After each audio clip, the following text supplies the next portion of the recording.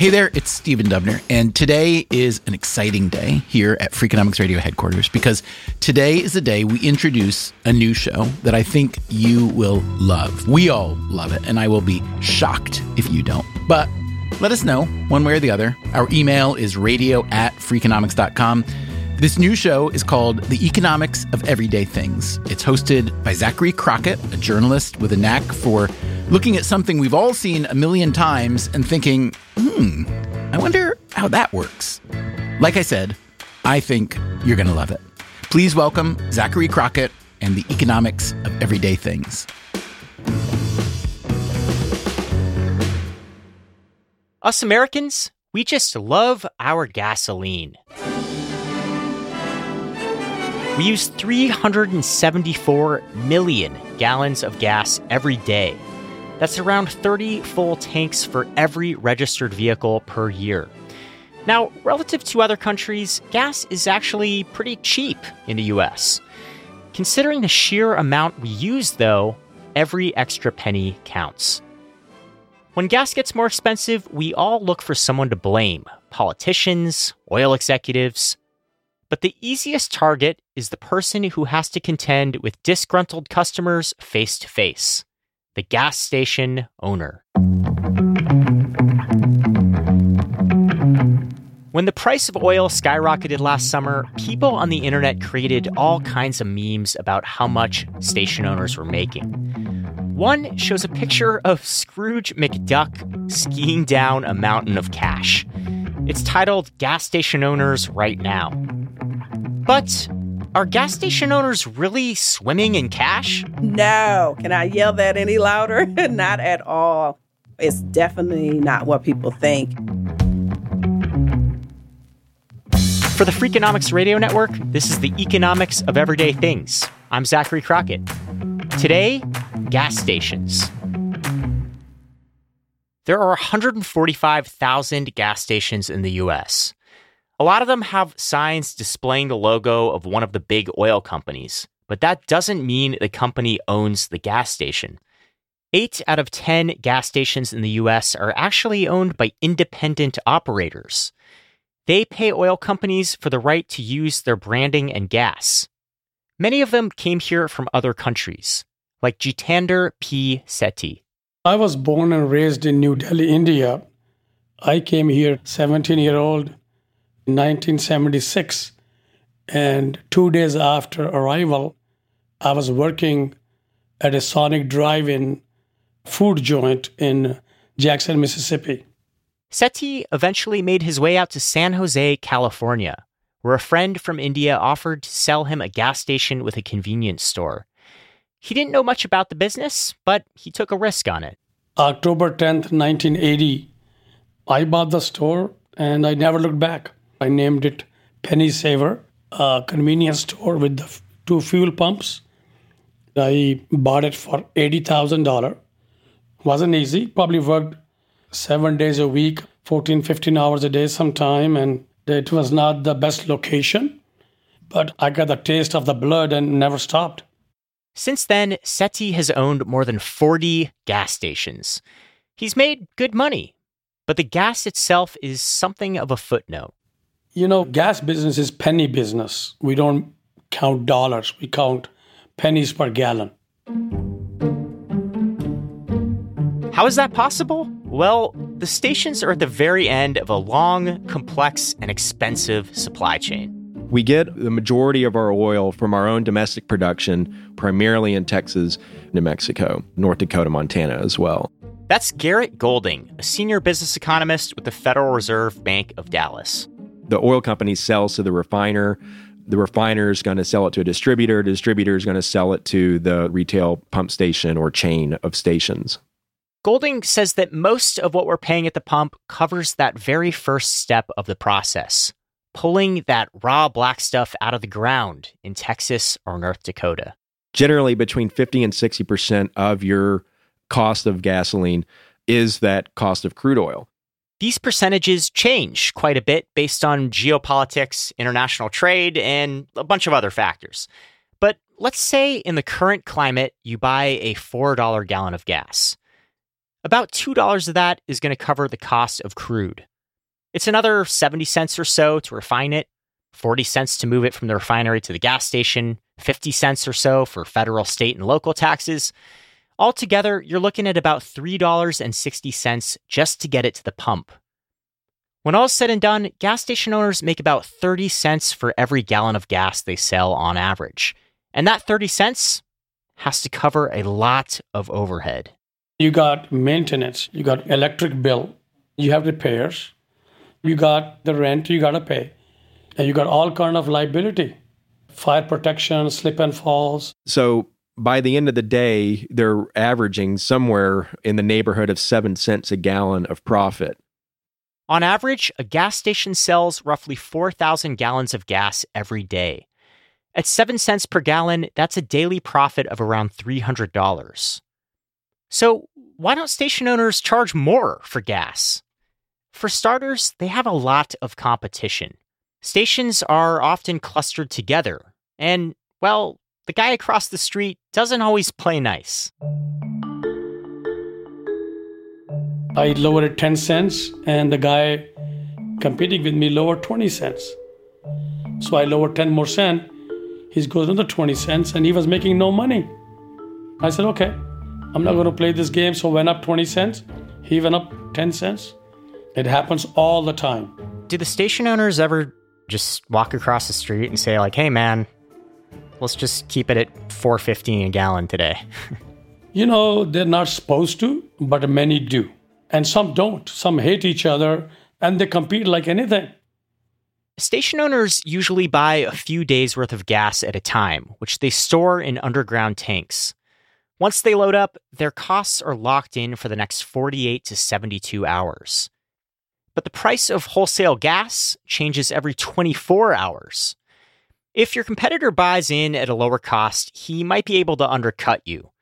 So you have a choice to make.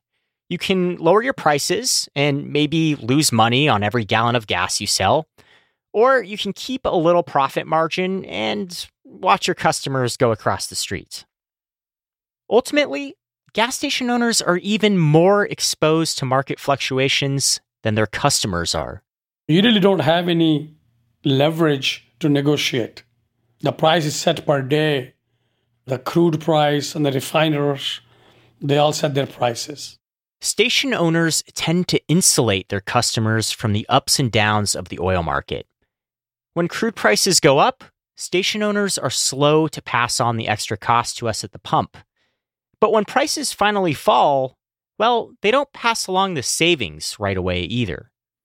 A station owner like Seti might keep his prices high for a while to make up for the bad times. In the economics world, the energy nerds, we call this rockets and feathers, where the price of oil can go up like a rocket, but the price of gasoline comes down like a feather. This is a frustrating thing for consumers to witness, but one way that I try to explain this is generally consumers are not getting the full price run up as it is running up, and they're paying for it on the way back down. So if gas isn't a big moneymaker, how do gas stations stay in business? That's coming up. Hey there, it's Stephen. Robert Hansen was a man of contradictions. He was an FBI agent sworn to protect America's precious secrets, who instead leaked those secrets to the Kremlin during the Cold War. In the CBS News podcast, Agent of Betrayal, The Double Life of Robert Hansen, correspondent Major Garrett unravels the chilling truth about the most damaging spy in Bureau history.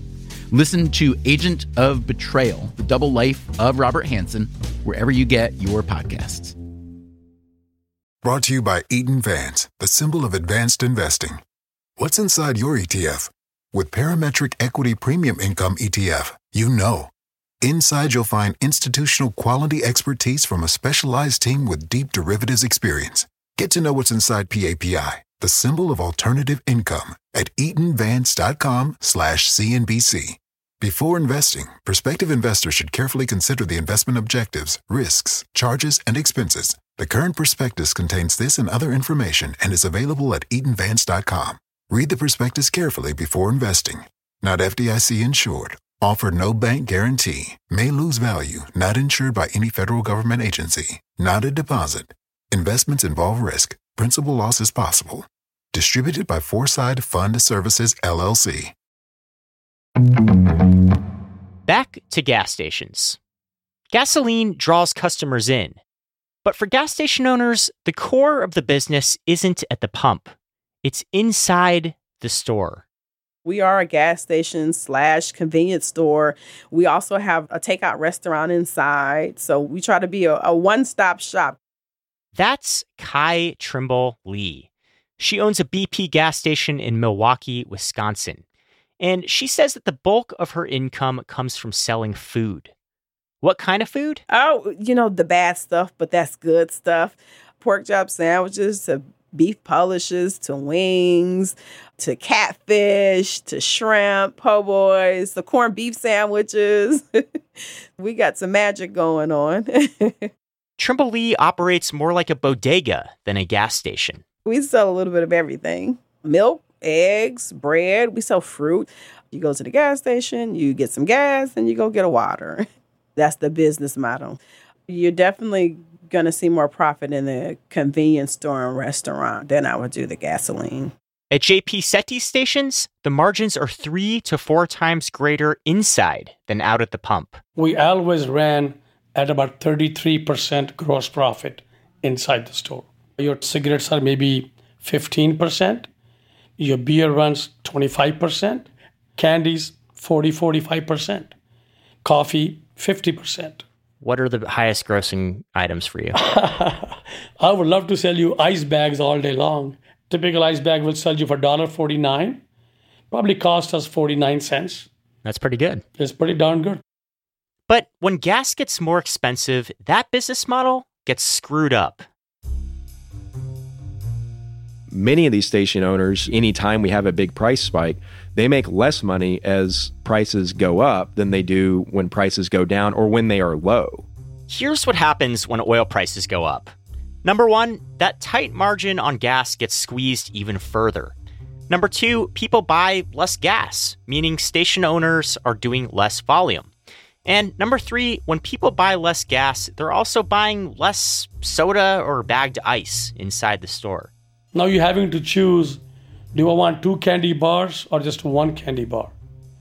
Do I want an 18-pack of beer or 6-pack of beer? Higher gas prices also mean more problems outside at the pumps. For starters, theft. Most tanks are not locked because deliveries come at night. So you got these people, they have 300-400 gallon plastic tank in their truck, pickup truck.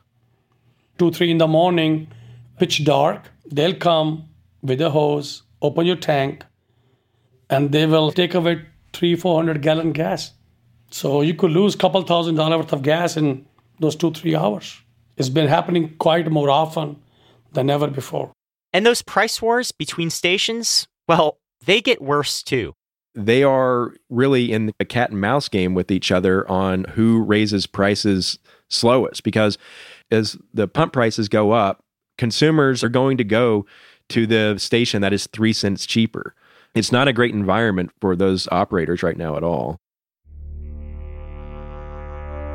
Rising fuel prices are not great for business. But beyond that, station owners are facing a bigger problem, one that represents an existential threat to their livelihood: electric vehicles.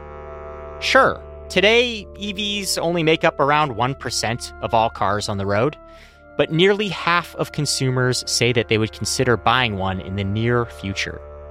For station owners, installing EV chargers involves ripping up pavement and laying down cables, and the cost can run upwards of $100,000. That's a lot of ice bags. The billion-dollar question here for the service station owners is, how aggressive do you get with investment in something that is going to take a few years to really have a broad customer base? Some station owners are waiting to suss things out a bit. Others, like Kai Trimble Lee, plan to install electric chargers soon. I can tell you we will have 2 coming in, I would say, within the next year. You know, you have to be realistic with what the future is entailing, so you better try to be a part of it. For now, there's at least one silver lining for gas station owners, as JP Sethi discovers when his own car is running low. I usually go to my own store, pay my own gas. That must be nice. At least I can make 30 cents a gallon. For the economics of everyday things, I'm Zachary Crockett.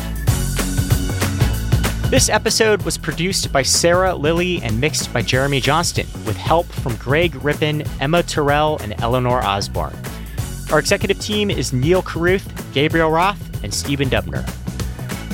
And this is Stephen Dubner. Again, big thanks to Zachary Crockett for taking us on this maiden voyage of the economics of everyday things. We will play another episode for you next week. And if you want to make sure you never miss an episode, go ahead and follow or subscribe in your podcast app to the economics of everyday things from the Freakonomics Radio Network. Again, please let us know what you thought. Our email is radio@freakonomics.com. In the subject line, write everyday things. We will be back very soon with a regular episode of Freakonomics Radio. Until then, take care of yourself, and if you can, someone else too. You know what? I don't have any gas station friends. I'm going to have to go make some gas station friends. You're going to motivate me to go find one.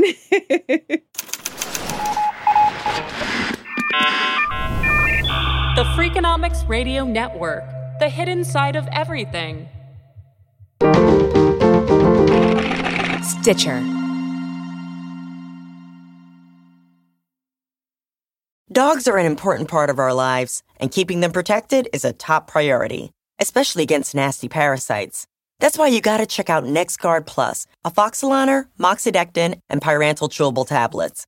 NexGard Plus chews provide one-and-done monthly protection that kills fleas and ticks, prevents heartworm disease. Plus, it treats and controls roundworms and hookworms. That's a whole lot of protection packed into a delicious beef-flavored, soft chew designed to make monthly dosing easy and enjoyable. So the next time you're at the vet, ask about NexGard Plus chews. They're the one-and-done monthly parasite protection you want for your dog. Use with caution in dogs with a history of seizures or neurologic disorders. Dogs should be tested for existing heartworm infection prior to starting a preventive. Listening to your favorite podcast? That's smart. Earning your degree online from Southern New Hampshire University? That's really smart. With 24/7 access to coursework, no set class times, and dedicated student support, you can go to school when and where it works for you. Low online tuition means you can even do it for less. And dedicated student support means we'll be with you from day one to graduation and beyond. Join a community of learners just like you. Go to snhu.edu today to start your free application. Freakonomics Radio is sponsored by Marriott. Town Place Suites by Marriott has all the comforts of home. Cook up a meal in a full kitchen, unpack and stay organized with the in-room Elfa closet system, plus bring your pet and have your best friend by your side. Town Place Suites by Marriott has all the amenities you need to feel at home during your stay. Find the comforts of home at Town Place Suites. Go there with Marriott Bonvoy.